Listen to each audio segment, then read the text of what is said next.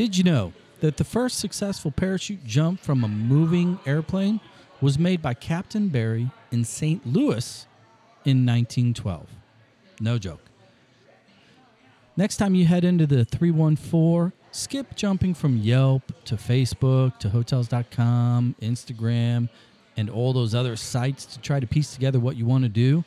Just go to ExploreSTL.com, and they'll help you pull your trip all together in one spot. Now, today's guest, we got Keough, a true U.S. soccer legend, who happens to be from, yep, you guessed it, St. Louis. Know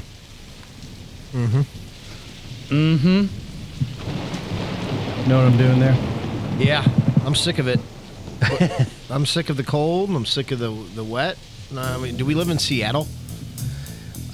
No, I can. The rain is just kind of a byproduct. We definitely do not live in Seattle. The fog.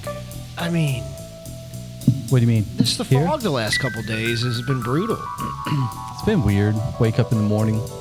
Yeah. It's like living in London. I was about to say it's very Harry Potter-ish. I wake up every morning. I'm like, Hufflepuff. How we doing, Jared? Well, you ready for another episode? I'm ready for this one. This is a checkmark list guy. In our game, we're going to have a lot of fun. Ditto. I concur. We've been on a run at our house with submarine movies. Hunt for Red October. What's the one with Gene Hackman? Him and Denzel. Do you remember that one? I don't. Oh my God, I'm drawing it. Well, I'm drawing. Our guest knows it. We'll get it in a little bit. I don't know that one. But my son, 10-year-old, loves them. Like he's like, can we watch another sub movie? I'm like, well, there's not many that I can keep showing a 10-year-old. But the other day, his mom said something, and she's like, "Are you listening?" He goes, "I concur, Mom." So, time for another episode. We are out at this is your Mecca. Yeah, this is my one of my favorite places in the world. This place, growing up here, just you like Amsterdam. This place here for me is, I'm just happy. Did you walk in and just kind of put your hand on the glass, kind of like the Vietnam Memorial? You're just leaning on the wall and looking out at Field 1? You know, a little bit I did, but I was kind of walking around because I got here a little earlier than you did, and I was completely content. And they're going through a little remodel, and the guy that's going to help us with the intro today had one of the best ideas ever. They have now turfed in between, over the blacktop, between fields 2 and 3. So is it? How much sense does that make? So is it sponsored by Band-Aid? Maybe. No more concrete. We have a guest, carpool co-host for our intro today because Zach, as you well know if you listen to the show, last episode, he just forgot, didn't show up, and went bowling or something like that. And today he's running a little late because he's got car duties. So today, to help us with the opening, we've got the Mr. Steve Petcher. What's up, Petch? Not too much. Good to be back. Good to be back. We're gonna have to get a fixed mic out here, just for you. We keep doing these out here. It's a lot of fun. I think you should take a more active role in the show. You guys let me know when and where. Well, we'll do that for sure. We'll keep it going. I want to real quickly thank some of our supporters. Two in particular. Number one, Ambush.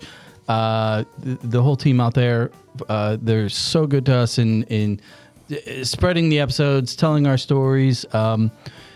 Get out there, support indoor soccer. It's a lot of fun and super fast. In fact, I believe I saw a video of an insanely awful dance. Dad dance cam? I saw the dad dance cam video. I was on the dad dance cam at this weekend. My wife goes, "Get up and dance." And I'm like, "No." And then I got up and then I was going to do it for 5 seconds. And here we are. I'm right on it right away. And I'm like, I sat back down. She's like, get up. And then they put back to me. And I was wondering why we picked up so many followers that had ambush jerseys Did on. you take your shirt off like Jason Kelsey? No, I did not do that. That would have been good. And I'm not a great dancer either. I can tell you. I concur. I concur, Max. Can I find that somewhere? Yes, I'll forward it to you. Okay. Well, I tell you what, actually, I think it deserves its own TikTok. Yeah. So it's coming. So thanks, Ambush, Shelly and team over there, P, etc. Thanks for supporting us. Explore St. Louis, ExploreSTL.com. Appreciate everything you guys do for us as well. If you are, because tournament season's upon us. A lot of individuals listening to this show have kids that are on teams that are going to be coming into the market and they're trying to figure out what to do. Don't go stay 30, 40 miles out and just commute in and go right back out to the hotel lobby. Go downtown, stay near, go to City Museum, do a bunch of cool shit. Don't do the Cracker Barrel in the morning and then come out here and enjoy go to it. Egg in Midtown. Yeah, right? Plenty of options. So in case you're wondering what to do, ExploreSTL.com. Go check it out. Chris, Bill, and Pete, the Pinnacle Loans fellers, thanks for all you do, which brings us to the Pinnacle points of the day. I'll go first. You're prepared today. Pinnacle 1. Well, I mean, it's all coming together here. We're at Soccer Park. We just talked about the ambush. We just talked about my awesome dance moves. Saturday, went to the game. Ambush comes out on top. First off, today, let me back up. Today we have indoor royalty on the show, in the intro and in the show here, but as our guest. So just staying in the indoor world, 8-3 win. Baltimore Blast. They scored early. They scored heavy. They got a result they needed. I think they're doing good. But what I want to bring up, we're at Soccer Park. Paulo, the goalkeeper coach here with the club, he's 38 years old. He played his 100th career game for the Ambush. Yeah, I saw that. So that's my pinnacle point. Playing 100 games for an indoor team with the movement of the franchises and the teams folding, and that's a pretty good feat. And congratulations to Paulo. Congratulations, and Scott Gallagher's lucky to have him. No, I agree. I love Paulo. He's a class act, and the skin. Like when you look at those, like your wife, my wife, all wives, they also are big fans of Paulo. Yeah, he's a good looking dude. Pets, you got one on the fly here. I'm ready if you need a little more time to prep. No, I'm fine. My pinnacle point would be maybe opened up a little discussion here on St. Louis City players they have moved. Yeah. Where does Caden Glover fit in to this team at this point? I know he's down at preseason camp. Yeah. And really just real short version of what do we think they're going to look like this spring or this summer? Yeah, I think the young player movement is I mean, it's a great conversation because we don't know. We haven't seen it yet, not to this level. And I'm glad you brought it up because the other player that I really want to talk about, and it kind of ties into our last episode with Coach Seabolt from Missouri State, for this reason, Miggy Perez. Mm-hmm. Miggy, huge splash out of the gate, cool, high school kid found from the local clubs, goes, scores the goal, gets injured. The rest of the season is kind of silent. We know that he was going through a lot of rehab, et cetera, and then news breaks last week. He's loaned out to Birmingham. Yep. USL. Yep. And, mind you, he's 18, still 18. So hopefully things go well for him there and, progresses, but the reality is things happen. If it is a stagnation, he's one of those kids that have been in these conversations we've been having post Missouri State and the international versus domestic players. If something happens, I would hate for him to not have more options, because we're at the point where he can't go back to college to play. Yeah. Well, and I think they're doing the right thing. He's going down to get minutes. It's up to him to get those minutes and work his way back into that first team, and they'll have him if he proves himself. I'm going back to Caden because we talked off mic a little bit. Caden specifically, I've been watching a little bit of the social media stuff coming out of there. Caden, his body type, his size, he looks like he belongs. He's big, he's shifty, he's fast. What I will say is with our style of play and having that true 9, with Gio exiting to the Italian side, I think the depth chart is Sam, Keough, somewhere in there, and then Caden fits in with the amount of games they're going to play with the Open Cup, the CONCACAF, the leagues, and who knows what they do with the Open Cup with the announcement. Hopefully U.S. Soccer says, hey, MLS, you're in the Open Cup. We'll see how that goes. They're going to need big bodies that can eat minutes because their style of play is not conducive to starting 1-9 and playing every game. So Caden, I think, is going to get his shot this year. Yeah, it's going to be exciting. I mean, you look at that kid, walk past him the other day. I mean, he's a beast. So best of luck to him here on the season coming up.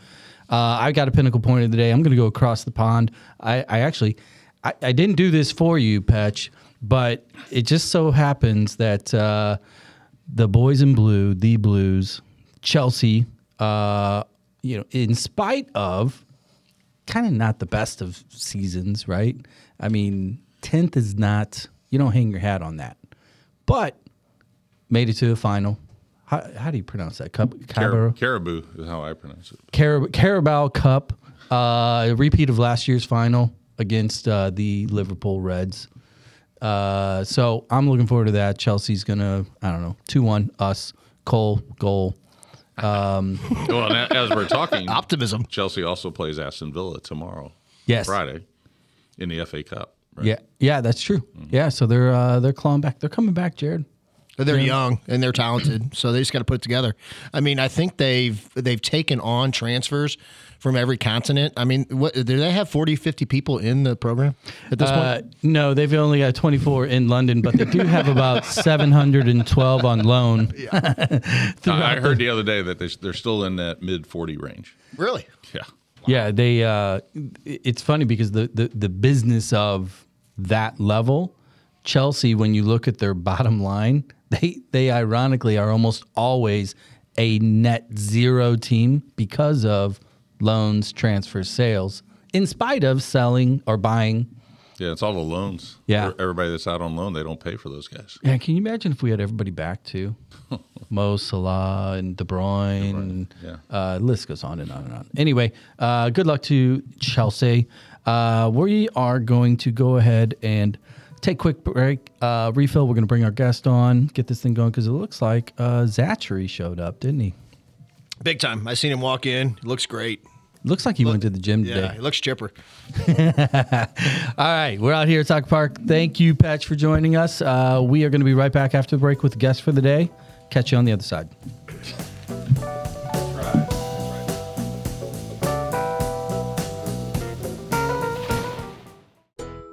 The term staycation was really invented by soccer moms. Located 1 hour and 7 minutes from the Arch, the Music Box Chalet at Innsbruck is a hidden gem. Buried in 3 acres of private woods, the Music Box has a master suite for just you, a loft and second bath for them, and a vinyl collection to meet your every mood. The full-size kitchen will easily accommodate 3 to 12 bottles of rosé, while the huge fire pit seating area will keep the big kids busy. Golf, fishing, kayaking, pickleball, or simply reading a book with Mother Nature, all at your fingertips. Visit either VRBO or Airbnb to find the Music Box Chalet. And now, back to those guys.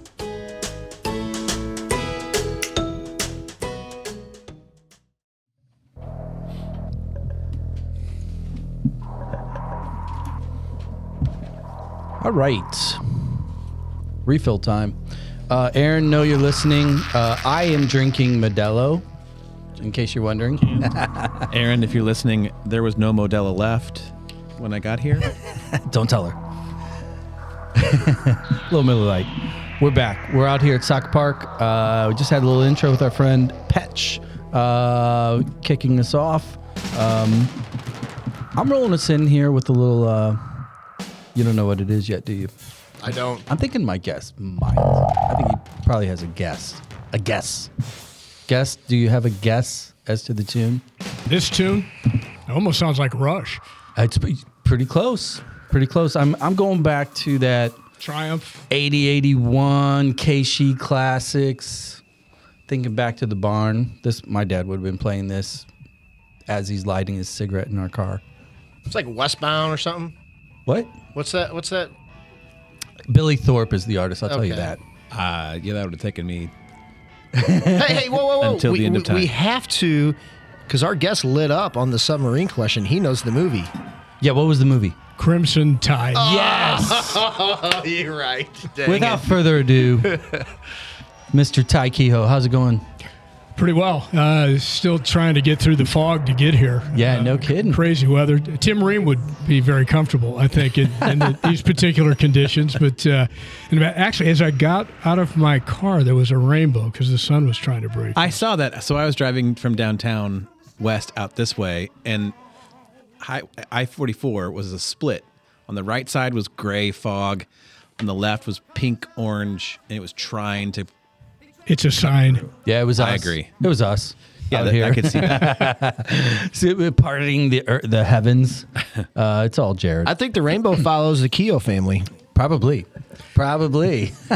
No pot of gold, though, at the end. How's it going? Everything good? Are you busy? What's the daytime look like for you these days? Well, I retired a few years ago. I thought I retired, but now I think I work in daycare now because we got two grandkids. One is 21 months. The other one's 17 months. Wow. They're at our house almost every day. And then a third grandkid due March 10th. So, wow, you're busy. So I'm in a new industry called daycare. Well, I believe the family child tax credit was extended, so you should lay claim to some of that. Well, so. my main training is pushing a double stroller through the neighborhoods, up and down the hills. Yeah. Oh, there you go. Yeah, keeps me fit. Well, I really appreciate you joining us. Your close friend, Larry Holzer, he joined us a couple weeks back, and when we were done, he was like, "Man, you got to get Ty." You know, I talk to Ty all the time, and set it up, and so we're really glad you're here. Did you have a chance on any of those strolls? Do you put a little AirPod in so you don't listen to them scream, and listen to Larry's episode, or do you actually engage with the littles? Oh, they're fun. They're exhausting, but they're fun. Yeah. So no, I'm always engaging with them. It's a riot. Yeah. I for me, and I kind of mentioned it in the intro, growing up and playing the sport that we all love in this town, this one's going to be slick for me because of your name and your family and what you've done for our game. And I can't wait to get into it and our listeners learn your guys' history, your dad's, your family's history. A lot of people know it. A lot of people don't. What do you think, JB? Well, I think it would make the most sense to. Let's go back to when you were a kid, younger, and you're playing, and you're starting to maybe thrive or potentially falling in love with the game. You know, as you're growing up in a household with, soccer royalty. Your father, Harry, he checked a lot of boxes. As a child growing up in that house, when did you realize what Dad did or who Dad was when it came to the game?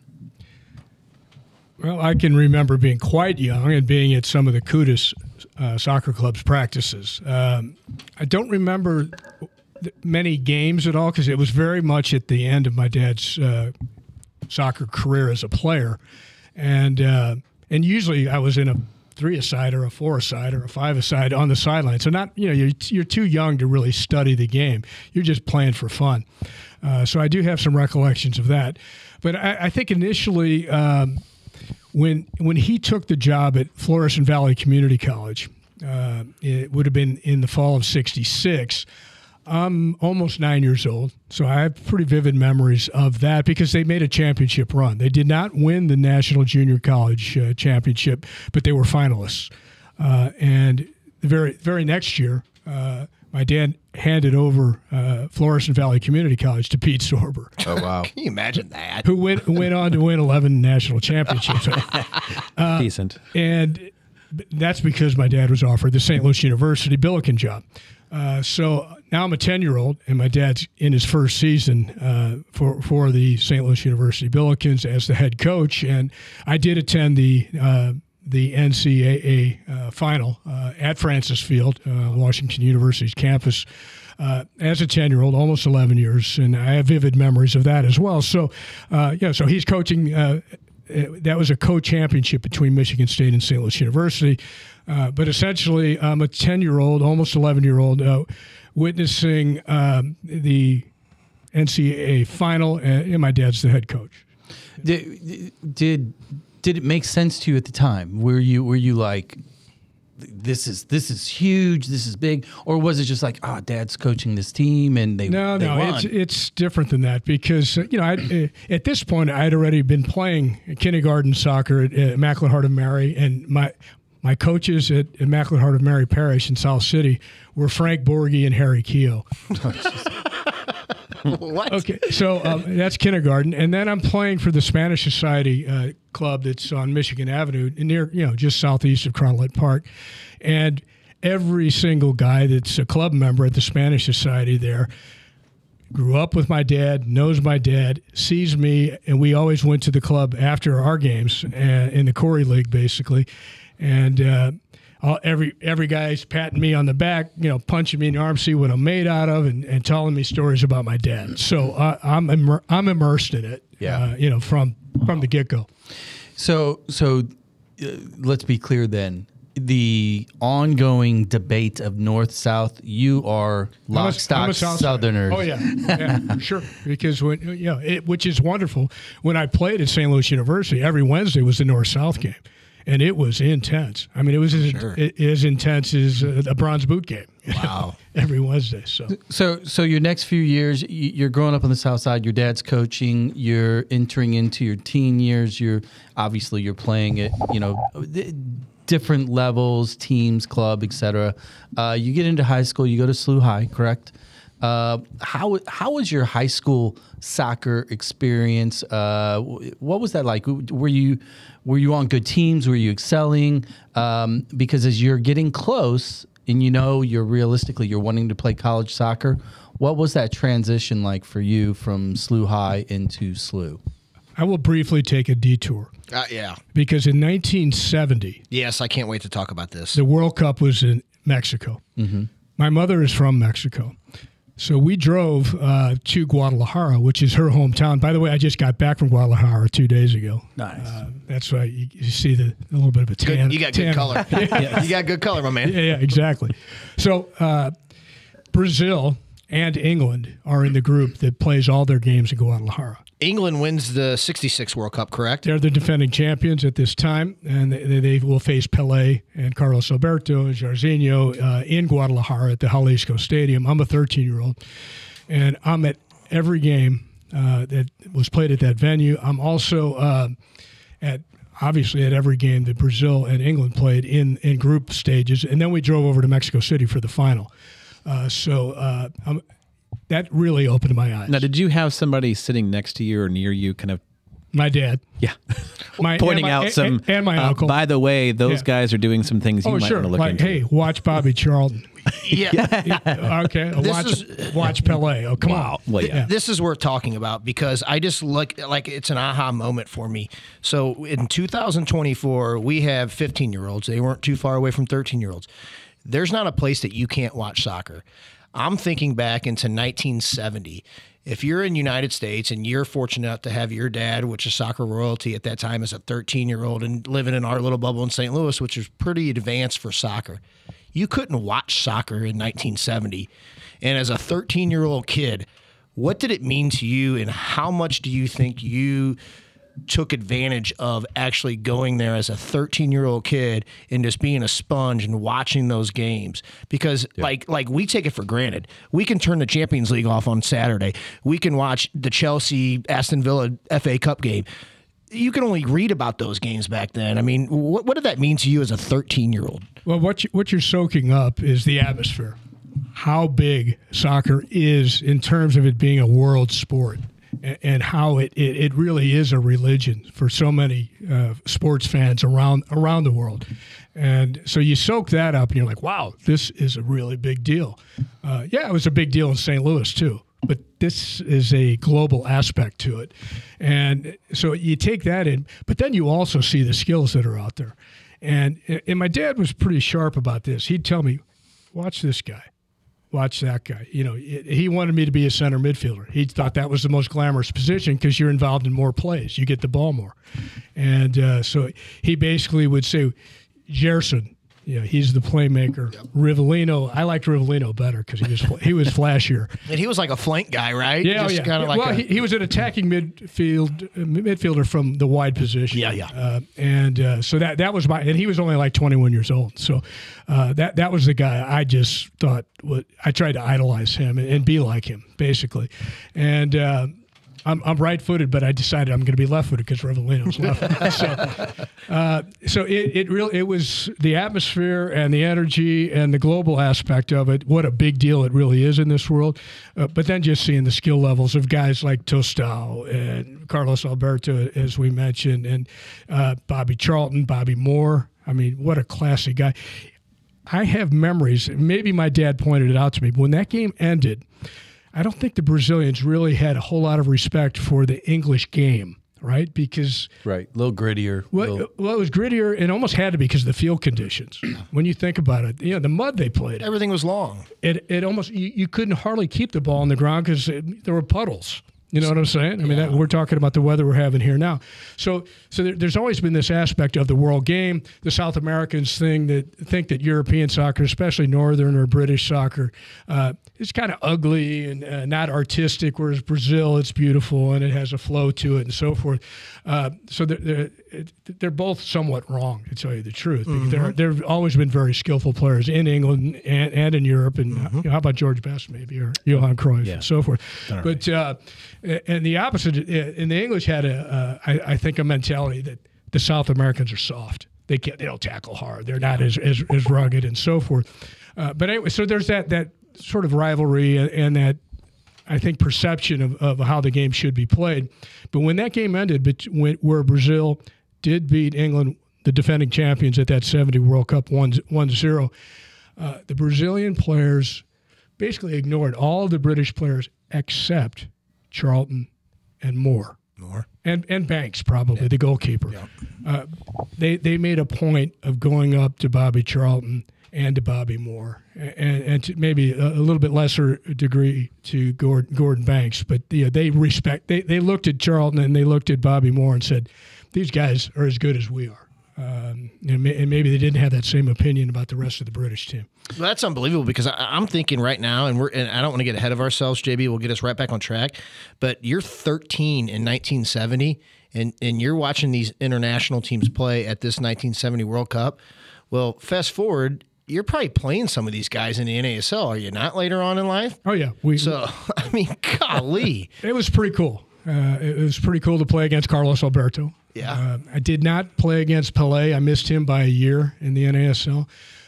In terms of other guys, some of those British guys did come across, but they were a little bit older, obviously a bit older than me. They're at least 10 years older than me. Yeah. So there was only a couple of those. Okay. Well, let me go back to, because Jared hit the nail on the head, the kind of the popular shift in the game due to television and social media and everything else, right? It's so accessible. Back then it wasn't. However, St. Louis was a community built around the sport, from north to south to the Hill to all these other neighborhoods, et cetera. CYC. So prior to going to the World Cup, you already kind of assumed, this is a soccer culture. Then you go there and you see that culture, that fandom, that quality of play on the field. And I want to fast forward past the World Cup. When you come home, did you compare and contrast it to St. Louis as far as like what you saw, as far as we need to do this better? Or, man, I wish we had fans that would do X, Y, and Z. Or as players, we need to would love to play this way. Was there ever like? I wasn't that sophisticated to look at it, with that much perspective. But I came back just motivated. Yeah. Hey, I want to be a player at a World Cup. I want to play for my country like my dad did. It was motivational for sure. I wasn't thinking about how the fans should act or anything like that. I was just thinking about, hey, I want to be like Rivellino. And later on, I wanted to be like Wolfgang Overath, because we did start to get Soccer Made in Germany, where PBS would show a 60-minute version of one of the top German games right after the 74 World Cup. Yeah, I only asked because I had a similar experience in '90. For me, go over to Europe, we were playing in the Holland Cup, but we had the experience of we went to watch PSV play, and at the time, Romario was at PSV.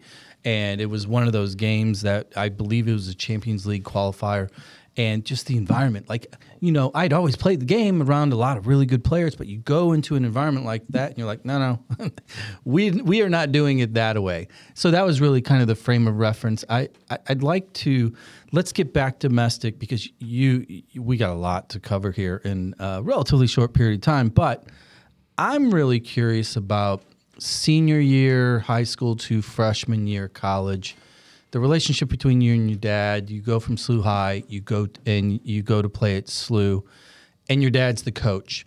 What was that experience like, transitioning out? Before you jump into that, though, you asked a question about high school. You did kind of have some success at SLU High, too. Yeah, we won the state championship my sophomore year. I was not a starter on the team, although I played quite a bit in the state final due to an injury of one of the seniors. But and I always laugh because the two forwards on our team were Dan Flynn and Tim Twellman. So they've got some fairly big names in the world of soccer too. But this kind of goes back to what you were saying about you see a whole other world, and it motivates you, number one. But we had a chance to go to Scotland when we were 16 years old. It was the St. Louis, we called it, basically it became the St. Louis United team. And we had 5 Northsiders from St. Dismas Parish, and they played for Floris and Celtic as well. And then we had 5 Southsiders who played for the Emo's Pizza team, which ended up winning 3 under-19 national championships. Was David Bursick on that team? He was our goalkeeper. Yeah, okay. Because for Emo's Pizza and for the Scotland trip. And essentially we were a Midwest, we were like the Region 2 ODP team, I don't know if they still talk like that in terms of the development of young players. But we went to Scotland and played in a tournament that had Swedish team, German team, Spanish team, Scottish and English teams, of course. And I think several U.S. teams had come to that same tournament in Scotland over the years, had never won a game and never even maybe scored a goal. We ended up finishing 5th out of 16 teams. We beat the Scottish youth champion. We beat a German team. So the people in Scotland were falling all over themselves. Where are you guys from? We never saw a U.S. team that could actually play soccer. And what was weird too was England then was all long ball. Mm-hmm. I mean, this is 1973, in Scotland even more so. And Larry Hulser and I were the center midfielders on this team. And by the way, the 11th player was Tom Malley, who played for Seco. And Seco had won several Maguire Cups, U19 national teams. But Larry Hulser and I, we would get the ball and expect immediate pressure, because St. Louis was high pressure always, all over the field. I mean, that's also a misnomer about our team this year. Well, Bradley Carnell, had nothing on us. We pressured all over the field all the time. Well, the fields were bad too. You might as well pressure a guy because you're going to get a bad bond. It's not going to be smooth. Yeah. So basically, it was so weird. We would get the ball and expect pressure, and there was no pressure because everybody was sprinting away from you, expecting you to hit a 60-yard to ball. win the second ball. Yeah. Oh my gosh. It was crazy. So I felt like I was better than Jerson because I was just spreading the ball around, switching the point of play, playing to people's feet. So we played a lot of short passing, and it was like revolutionary to the English game and the Scottish game at that time, and we outplayed a lot of foreign teams. And my point being, then you come back to St. Louis. You've just played against international competition in a fairly prestigious youth soccer tournament, and all of a sudden you're like, hey, this is easy playing the local guys. You're not playing German guys. You're not playing Swedish guys. You're not playing English, Scottish guys who play hard. That's the first time I heard the term studs up. Ooh. And it's the first time I saw aluminium studs. Oh, okay.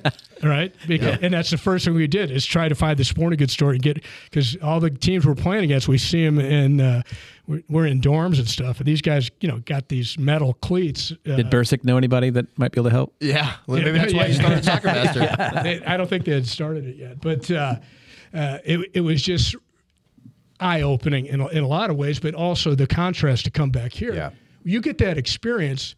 Not only are you kind of motivated, but you're a better player now because you've been up against that, and you come here and you can do more against the local competition. So I'm gonna go back to I like the transition there. Talk about the recruiting process. Was there even a process, or was it always SLU going into your senior year of high school?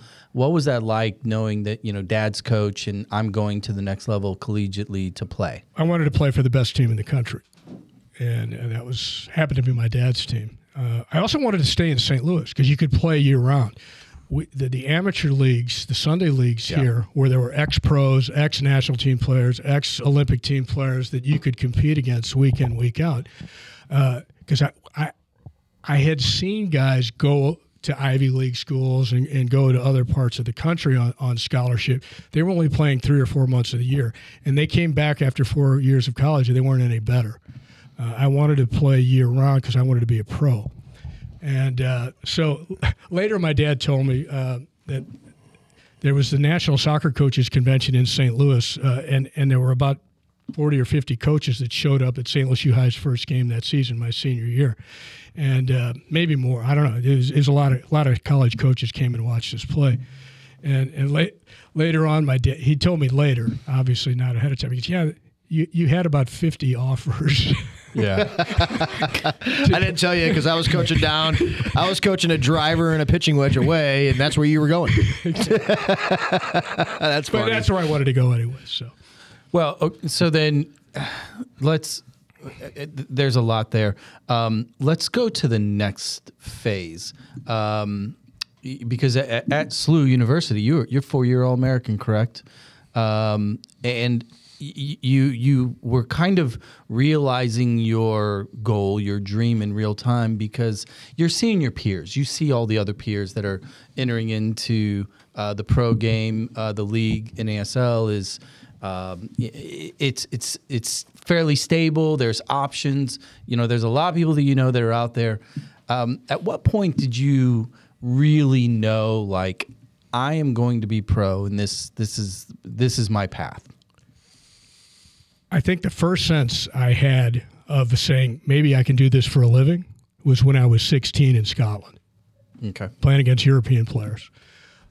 So I was motivated then. Coming to St. Louis University, I was motivated because everybody talks. Oh, he's only on the team because of his dad, or he's only getting minutes because of his dad, and so forth. That was a motivation too. I was going to try to work hard enough and consistently enough and every day so that it would be very evident that I was one of the top 3 or 4 players on the team. Well, absolutely. Hey, jerks! My dad didn't pick the All-American teams in the nation these 4 years in a row. Mm-hmm. So I mean that right there is proof in the pudding that you were there not because your dad wanted you to play.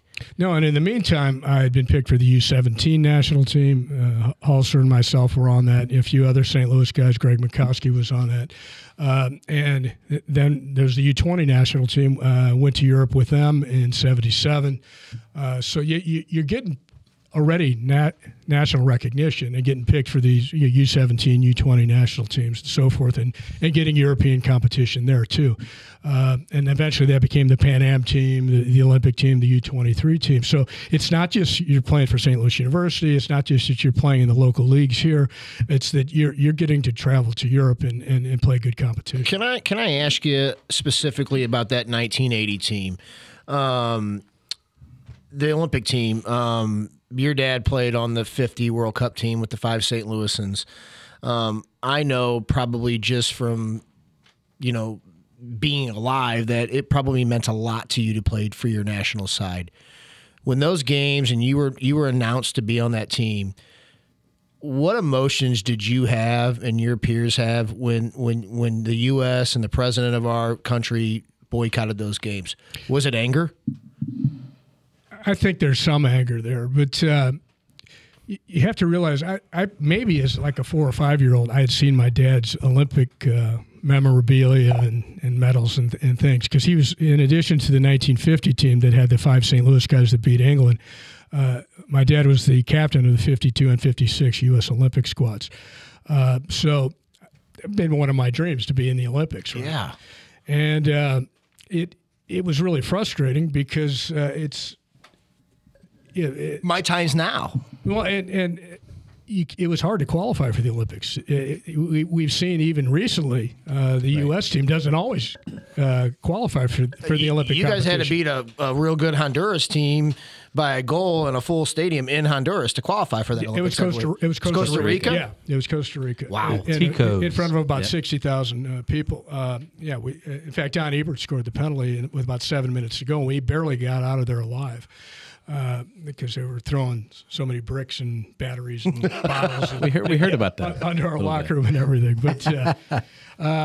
But be that, for me, that was something I dreamt about since probably before I started school because of my dad's experiences, and I knew that he had been in the Olympics. But to represent your country, I like to describe the career that I've been so lucky to have or had. That there's 2 really pinnacles, to use your guys' word, pinnacles, would be playing for your country, but also being a pro in your own hometown. Yeah, most people don't get to do that, and that was amazing. The whole steamer experience as well. I want to dive into something you just said, and you've referenced it a couple of times, and obviously, even some articles I've read about you, Ty Keough's moving out of the shadow of his dad. A lot of people that have dads or parents that have excelled athletically or in business struggle to ever meet expectations. And I think a lot of it sometimes is pressure and all the kinds of factors. It seems like it motivated you. It was self-induced pressure because my dad's was a pretty low-key guy. He loved the game. He loved being around the game. I think he was very happy, very pleased that I liked playing the game too. Yeah. I actually have one slight regret in my player development. The St. Louis Blues showed up when I was 10 years old. And from 4th grade through about 9th grade, I probably played twice as much street hockey and ice hockey as I did soccer. If I had been playing soccer that whole time, I might have even been a better player. But, so we're gonna blame the Blues on a staggered start. Is that what we're saying? But it sounds like you took the allure of what your dad had and turned that into a motivation for yourself as opposed to outward pressure. Be that way. He wasn't the kind of dad that in the car after the game, tried to break it down. And, I probably got 3 or 4 things pointed out to me every 8 months.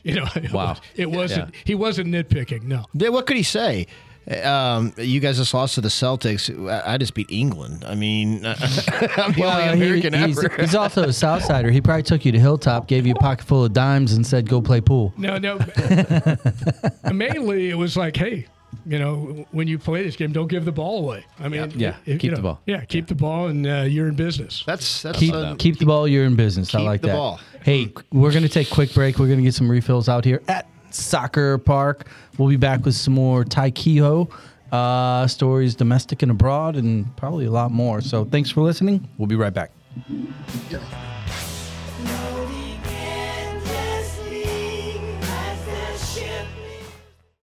I'm Max, and I'm 9 years old. When I'm not playing soccer, jumping on a trampoline, or playing Xbox, with permission of course, I listen to the Baked In podcast with Josh Allen. Josh talks to some of the most incredible business leaders in St. Louis. From Maxine Clark of Build-A-Bear to Gerard Kraft, the chief flavor officer for my favorite team, St. Louis City SC. There's something for everyone. If you are interested in the secret sauce of success, check out the Baked In podcast. Now, back to those old guys.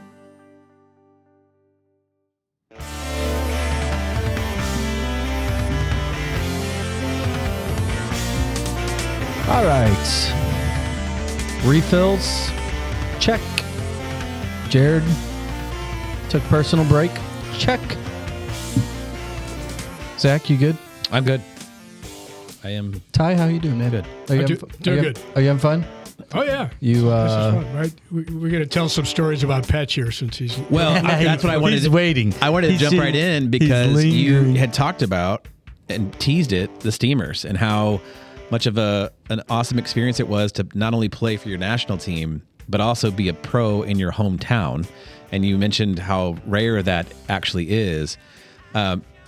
Let's just open that can of worms and kind of start talking about a little bit about your Steamers experience. Well, it's even more than that, believe it or not, because not only being a pro in your hometown, but having 75% of your teammates also be hometown guys. God, Yes. that's so awesome. Yeah, because that does not happen in pro sports. It just doesn't. And so it was a unique experience. Sellouts from the first night, maybe because of that hometown flavor. Basically, you're looking at a team that was very motivated to play in front of their home fans because 75% of the team, maybe 80% of the team, the first year, were hometown guys. Well, we'll go right back into the barn in just a second here, but I want to talk about, your SLU days going into the pros, and then kind of your experience, from a little kid going to the World Cup at 13, and then your Scottish experience. What did it mean to you? And I'm going to go a little Homer for a second, St. Louis Homer. What did it mean to you, or what did it say about St. Louis when you're going through this process and you're clipping at the highest level NCAA? You go pro. You're playing against these, legends of the game from all over the world. And at every corner, every turn, every locker room, there was always some semblance. Other players like Larry from St. Louis. Did it mean anything to you, like from a hometown standpoint, to know that wherever you went, there was a pretty large St. Louis thumbprint on those teams in the locker room and in the leagues? I think growing up in St. Louis, learning the game in St. Louis, you have this sense of pride. You puff out your chest, hey, I'm from St. Louis. And soccer people around this whole country knew what that meant, probably going back to the 1920s, by the way. Then on top of that, the 1950 World Cup team, and just the Keough championships through the 50s, National Youth Championships through the 60s and 70s.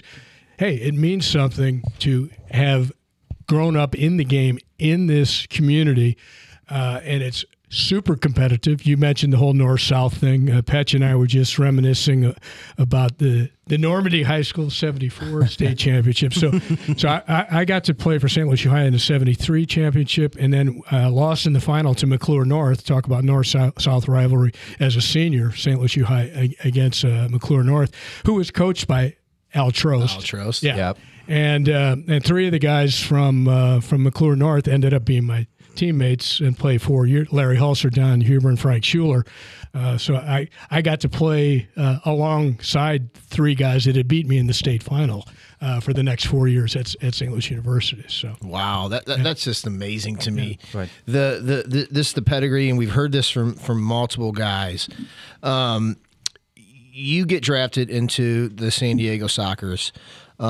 First off, what was that change like from being in St. Louis your whole life and kind of being under your dad's tutelage and playing for him?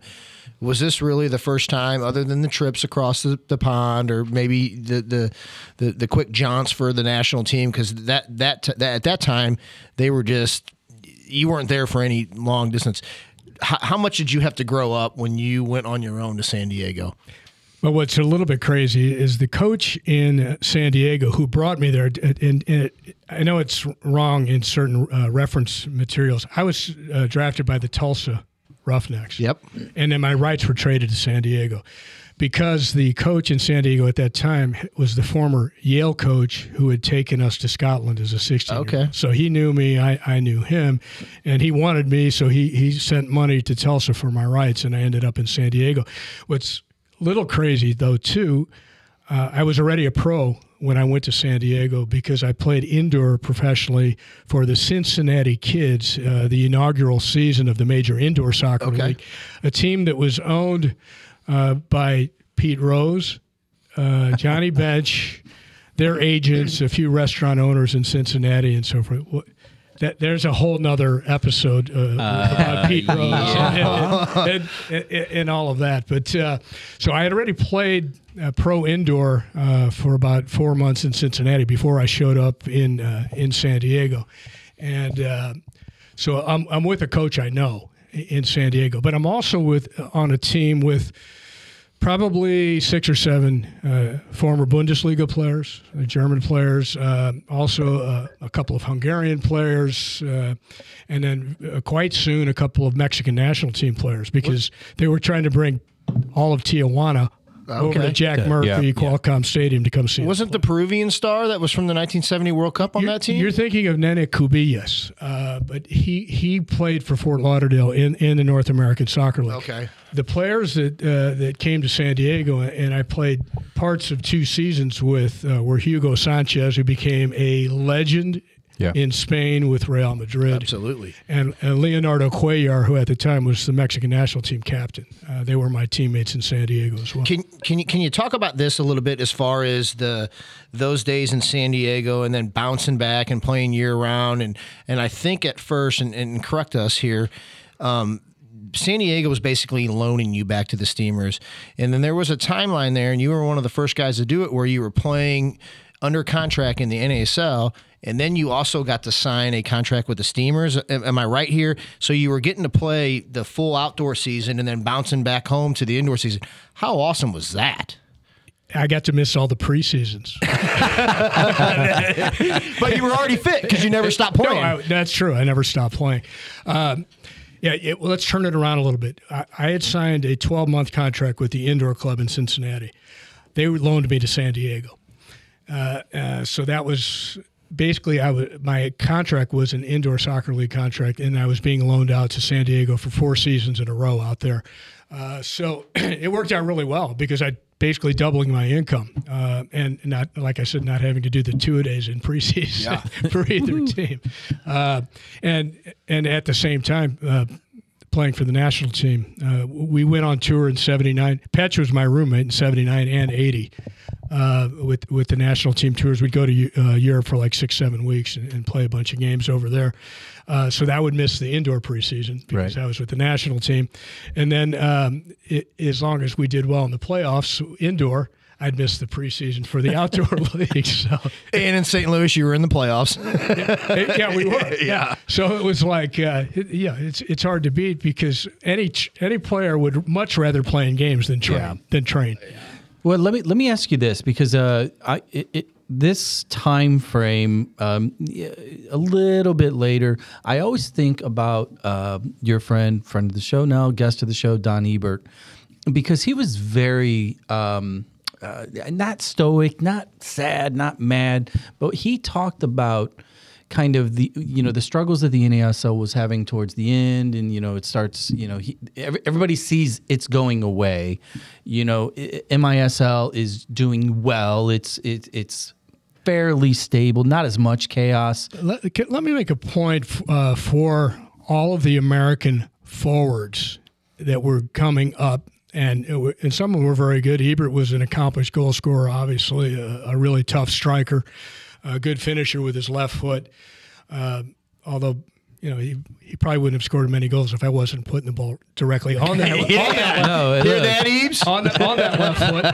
Yeah, there is no hole without oats. I get it. But it just comes down to when NASL teams were, and even major indoor soccer league teams, it's tougher for an American to break in at those positions. If you play in the back, they're going to throw an American in there. If you play wide, they want the sexy international guy that's got pedigree. It happens all over the world. But the area that I'm actually kind of, and I really appreciate that perspective on the positional differences. But what I want to ask you about, though, is the perception differences, because indoor soccer was a uniquely American thing at a pro level. And obviously Europe and South America and all these other places had have well-established pro outdoor leagues. 11v11 is the World Cup. It is the Olympics, everything else. And here comes this 5v5, 6v6 indoor iteration of the game. And he kind of alluded like there was a frustration because the passion, you grow up, you play 11-11, and then here is this indoor product. Did that ever go through your head as, I would rather be playing, if I had a chance, I'd go to Europe and play 11v11, or was indoor like a true target for you personally? Indoor was unique for us because we're playing in our hometown, like we mentioned before. Mm-hmm. So it was just a fantastic experience. Yeah. It allowed many more American players to make a living at the sport. So you can't really cast aspersions at it because it's not the world game. Sure. And it was fun. And Stan Musial was buying dinners. Yeah. Well, you've heard some of those stories. I was going to go there because, you talked about your Cincinnati Kids experience with, P. Rose, Johnny Bench, and then, you transition over, you're with the Steamers.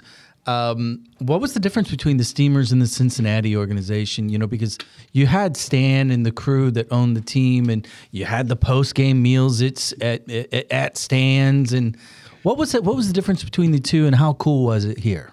Well, Cincinnati as a city didn't have the soccer heritage that you have here, and we didn't have the full houses. We did average around 8,000 people, which is decent for that's not bad. The first year of the league. I mean, the whole league's an expansion team, basically. So, you can't really compare it. Now you come here, and it's a sellout every night. You've got a great ownership group, and you've got classy people like Stan Musial involved with it. And I see what you're getting at, but I can't complain. I mean, we made more. American players made more money indoor than they ever made outdoor. So we made more money. We got to play in front of hometown fans, and it was an experience. Obviously, the old barn, as you're calling it, it was amazing. And most of us did still get to play some outdoor soccer too, and play with some world stars and against some world stars. One of the fascinating things for me in talking to folks like you is just the amount of different organizations you've been a part of throughout your career, whether they were clubs like Keough or where they were professional teams like the Sockers or the Steamers or the U.S. national team. And now you've seen a lot of these intricate views into some of the other organizations of the MLS through your broadcasting and things like that.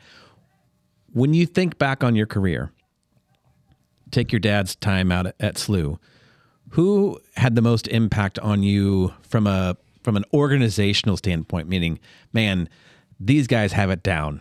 The coaches are good. The facilities are great. The ownership is good. Can you talk a little bit about where, and maybe it is the Steamers, and that's great for Homer, but I just want to know what that experience was like for you. Yeah, I know what you're getting at, but I'm going to take it back chronologically just a little bit. I had a coach from about age 11 or 12 through age 18, Fran Rich, who developed a lot of players and ended up getting college scholarships and played some pro. Fran Rich was one with the Emo's Pizza as a sponsor. We had a couple other sponsors before that, but the Under-19 National Championship, which at the time was called the McGuire Cup. Yep. The team I was on won it in 75. He won it again in 77 and 78 with younger guys that were including like Pat McGauley, who you guys know about, and a bunch of other guys. So Fran Rich is a guy that helped start the St. Louis Youth Soccer Association.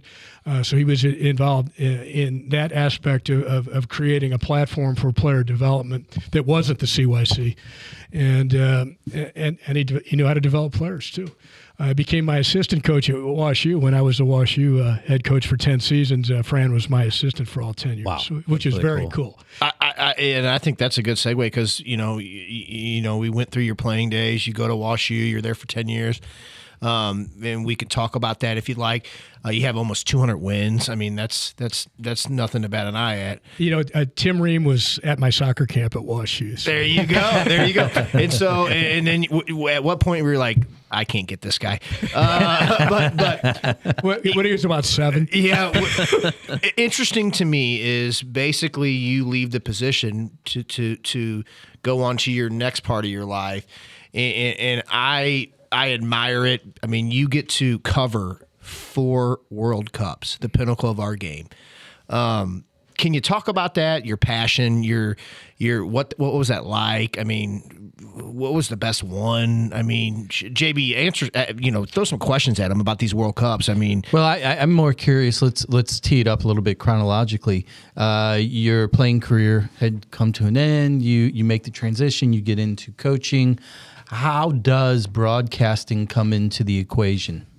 Well, as I became a rookie coach at Washington University, almost simultaneously, I'm asked to do some of the local radio and TV for the St. Louis Steamers, and I think part of the reasons that it came down to that is I can remember being in the Steamer locker room a few times with the local media wanting us to come out, and maybe we had just lost a game.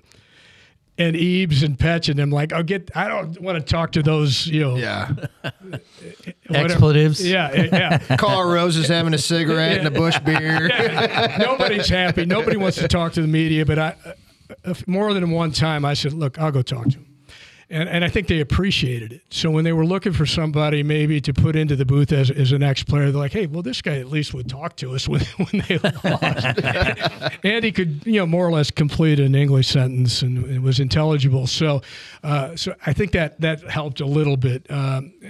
Having been a prominent player helps, obviously, too, because you have the authority to be able to critique what's going on out there. You had name recognition, too. Yeah. Absolutely. Pedigree, all that stuff. And I first started with Bud Sports, and that was their philosophy, was to have a former athlete in the booth as the analyst. So on the side, I'm coaching at WashU, but on the side, I'm doing some local radio coverage for the Steamers and some of the TV. And around that time, Seamus Mallon, who'd been doing color for the national indoor broadcast for the Major Indoor Soccer League, I think he had some health issues, something like that. So I started working with JP Della Camera, doing the ESPN Game of the Week for Major Indoor Soccer League. Again, I was kind of moonlighting because I still had the Washington University job, and so that eventually developed into doing some national team games because JP Della Camera liked working with me. So when he was called in to do certain games, he would recommend me. So, but to go back, covering, I've attended in person 7 men's World Cups, 1 women's World Cup. And I've broadcast, as was just mentioned, 4 men's World Cups, and I did a few games from the Women's World Cup in '99 that was here in the U.S. But hey, if you are going to continue to be associated with the highest level of the game, and you can't play anymore, and you're in the booth, it's hard to beat. You said the access that you have to the players and everything else. I wrote it down. Keep the ball. You're in business. Yeah. That was kind of your mantra. Not mantra. You probably didn't ever say that out loud. No, but that's what I took from it. And now it sounds like just be available, and you will have those opportunities if you're available, if you're nice, and you're professional. and you continue to get those opportunities. You That's know what's amazing? I was so fortunate because I was juggling a few things: camps, coaching, Recruiting. yeah, all of it. Although it's a Division III program, you don't have money, so you don't have a big recruiting budget. Right.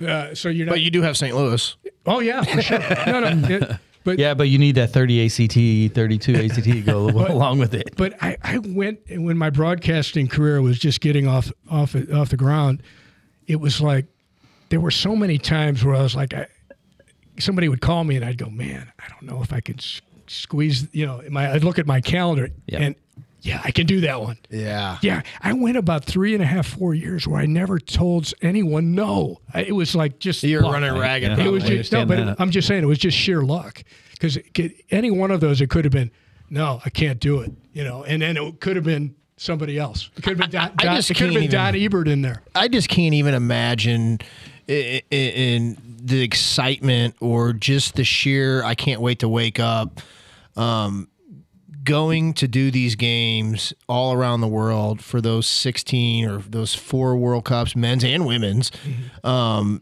just being out, like almost like this is kind of cute, but being out on the company you're doing them for is dying, like getting wine to dine, staying in hotels. I mean, I don't think I would rather do anything else. I mean, how fun was it? The coolest thing, that's all great. It's somebody else's dime, as you mentioned. That's fantastic to go to a World Cup and have it all paid for. Yeah. I mean that's the obvious part. The coolest thing is to be around the coaches and the players and see the dynamics involved. Yeah. And have access to step right out on the field the day before a match and watch the training behind the game, the preparation that they're going through. That's why I asked my question about the organization, just because you've seen so many things. It's so cool, so amazing. Well, that's a perfect segue. I'm going to be able to pull a whole lot of aspects here. One of my favorite topics, usually to coaches and or recruiters, is always, when you're looking for players and you're looking at players, when you see that thing that we all call generically it. You were just joking about Tim Ream a little while ago, and you're like, at 7 years old, I knew I couldn't get him because he had it. But in your life, in your experiences, from your experience at 13, going to the World Cup, and then through our backyard, watching your dad, his players playing, going pro against all these other pros, and then from the booth and having that access to watch these guys, from 10 feet away, how would you describe it in a player based on what you've seen, but apply it to you as a coach when you're looking for a player? Like, what type of player are you looking for when they do a certain thing? Well, I tended to look at the technical aspects almost beyond anything else, because if you don't have the ability to bring a ball down under pressure, if you don't have the confidence of being able to control the ball and still have your head up, you're not going to, you're not going to cut it at that next level. So the guys that are eye-opening for me, and I like to use this quote. There was a brilliant Brazilian midfielder who played in the 82 and 86 World Cups, Falcao. Mm-hmm. You can go to YouTube and just watch how casual he is, because he knew and saw everything. Space awareness. And his touch was, it was second nature. And they asked him, what does it take to make a world-class midfielder? And he said, 22 pairs of eyes. Yeah, well said. Yeah. And you got to know where everybody is on the field. You got to know where the spaces are and what can be exploited. Yeah, that makes sense. If you're a playmaker, like he was. So to be able to have that vision of the field and to be able to recognize those spaces, it goes without saying your ball control has to be at a ridiculous level so that you can have that ability to have your head up and know what's happening behind you, on the sides of you. The eyes, the guys with the eyes in the back of their head who can see this. All right, so we got the it definition from being a kid at the 70 World Cup and all those World Cups you went to as an analyst. Rapid fire type stuff. Best place as best country or host nation hospitality wise. Do them one at a time, Jay. Yeah, best host nation hospitality wise for you, food, accommodations, that kind of stuff. Best nation. I'll tell you. Let me give you my biggest thrills as a player. Okay. Okay. obviously playing here at the barn. Yep. As a hometown guy with a bunch of other hometown guys. But internationally, played at Old Trafford against England's B side. They didn't think we were good enough to play the A side. Yeah. We lost 1-0. Like, my dad beat you guys. Yeah. Oh, yeah. They all wanted to talk about that, actually. Yeah. So we're at Old Trafford and get to play there.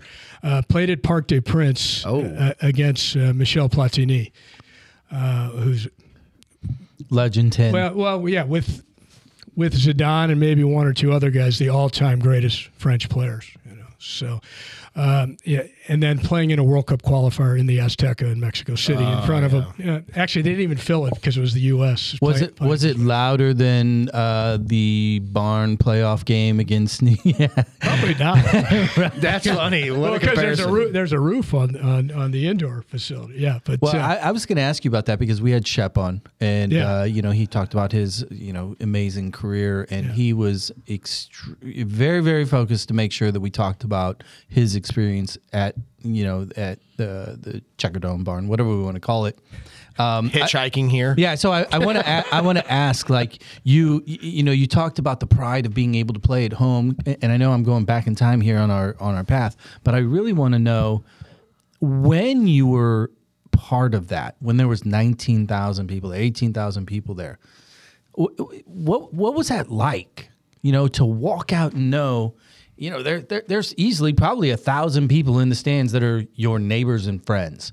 What was that like? That was fantastic. All the media attention that we got too, because we were outdrawing the Blues for about 4 or 5 seasons. Yeah. And it was fantastic. It just incredible to be a part of that, and it filled you up with pride because it's your people watching you, it's your people who are your teammates too. Because really, with the exception of Slobo, Yilmaz, Emilio Romero, Emilio John, who played at Quincy. Carros. Yeah, maybe 5-6 guys. It was really all St. Louis guys. Yeah, but Carl's really an adopted son. Yeah, he stayed at the Howard Johnson. Yeah, I mean, Tony Glavine became an adopted son, obviously. Yeah. I'm not going to let you off the hook. Yeah. You had 4 World Cups. Yeah. You don't have to tell me food, hospitality. Yeah. What's your favorite? Of the 4 World Cups? That you covered as an analyst. What was your favorite one? Italy. Gosh. First one. What was it? Was it just kind of the? Was it the food? Was it the architecture? Well, you're right. Yeah, that's all there. Just the history of the country and the architecture and the food but it was my first World Cup as a broadcaster. It was I didn't make it as a player. Into a World Cup, so yeah, it struck me the most, and Nico's now at Lake Como. I'm so jealous. Yeah. It's one of the most beautiful places in the You see the world. video of him going in there and like the stadium and where it's situated, of course, like according to the Bay. Yeah, I'm like, there's worse places. Well, quick sidebar. I don't know if you guys noticed this or followed it on socials. He goes to Como, right? Como, apparently there was a post like, well, St. Louis just doubled your social media followers in 48 hours. Like, legit, I'm like, that is pretty crazy. Yeah, I followed him. So, hey, let's book in this thing because I want to talk about the here and now. The new crown jewel in town is City SC. Carolyn and team, what they built, the environment, the team, the experience, the colors, the logos, all of it. They knocked it out of the park. That's my take as a season ticket holder and a fan. What does City SC mean to you?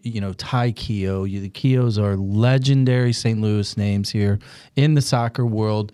And without people like you and your father and your friends, those are the foundational bricks that allowed that to really happen, in my opinion. What does City SC mean to you as a St. Louis soccer? Well said. Just legend. Well, number one, it was so overdue. Yeah, you're right. The league's been around since '96, right? And now we finally had a team, and boy, did they do it right. I mean, the Taylor family. I mean, just the whole organization. There's a lot of things that are impressive about what happened, but when it really struck me is the first time I came down and toured the facility. Well, they take you through the training areas first, and the locker rooms and all that, and then you get to enter the stadium from field level because you go under you go through that big, You go under market. that giant tunnel. Yeah. I mean, it's not a little tunnel. Yeah, I mean, you it's can put a tractor trailer in Yeah, there. exactly. There's this massive tunnel that goes under Market Street, and you come in and you enter at field level because the field level, what is it, 40 feet below 40 street below, level? yeah. And then you look up and you see it. Phenomenal. Yeah, and I wish it had made it just a little bit bigger, maybe the stadium. But it's I often wonder if they're kicking themselves in the ass for not making it bigger with how fast they sold tickets. I said all along they should have done another at least 4,000 or 5,000. I mean, they could get 30 in there for sure, no questions asked. But it's Yeah. real easy for me to spend everybody's money. So Yeah. if you know anybody that's like in your old gig that needs any analysts that I could go hang out, hospitality, and announce games terribly, I'd love to do that on somebody else's nickel. But I'm really good at it. Hey, and City had Berkey. I mean that just changed the whole season and the whole complexion of the results too. Yeah, absolutely. Agreed. Yeah. Well, Ty, I can't thank you enough, man, for joining us. This Thank has you been so much. great. All right, JB. I have a feeling that at some point, I think what we need to do is we need to get you and Larry and Patch on same time, a part 2, because this was the pseudo PG-13 version. I want those rated R stories from back in the day, the locker rooms. You know, I don't know what you're talking about. wink, wink. Hey, Yeah, the road trip from Vegas to California. Yeah. You know what I'm talking about. You know what? Nobody was injured when those trips came up. You know? When you were going to Buffalo or Cleveland, oh yeah, my back's bothering me. Yeah. So, yeah, verifiable proof that they did happen. Hey, Ty, good luck with the multiple grandchildren now, your new day job. We'll be in touch. Appreciate all your time. Jared, Zach, thank you as Thank you. always. All right, thanks, guys. Thanks, Yeah. Ty. Patch, Real pleasure. Patch, thanks for hosting us. We'll catch you guys later. And, oh, by the way, still got those Modelos on here, and you know who you are. You're listening. We'll see you next time. Thanks, guys. Plays by sense of smell, always gets the replay, never seen him fall.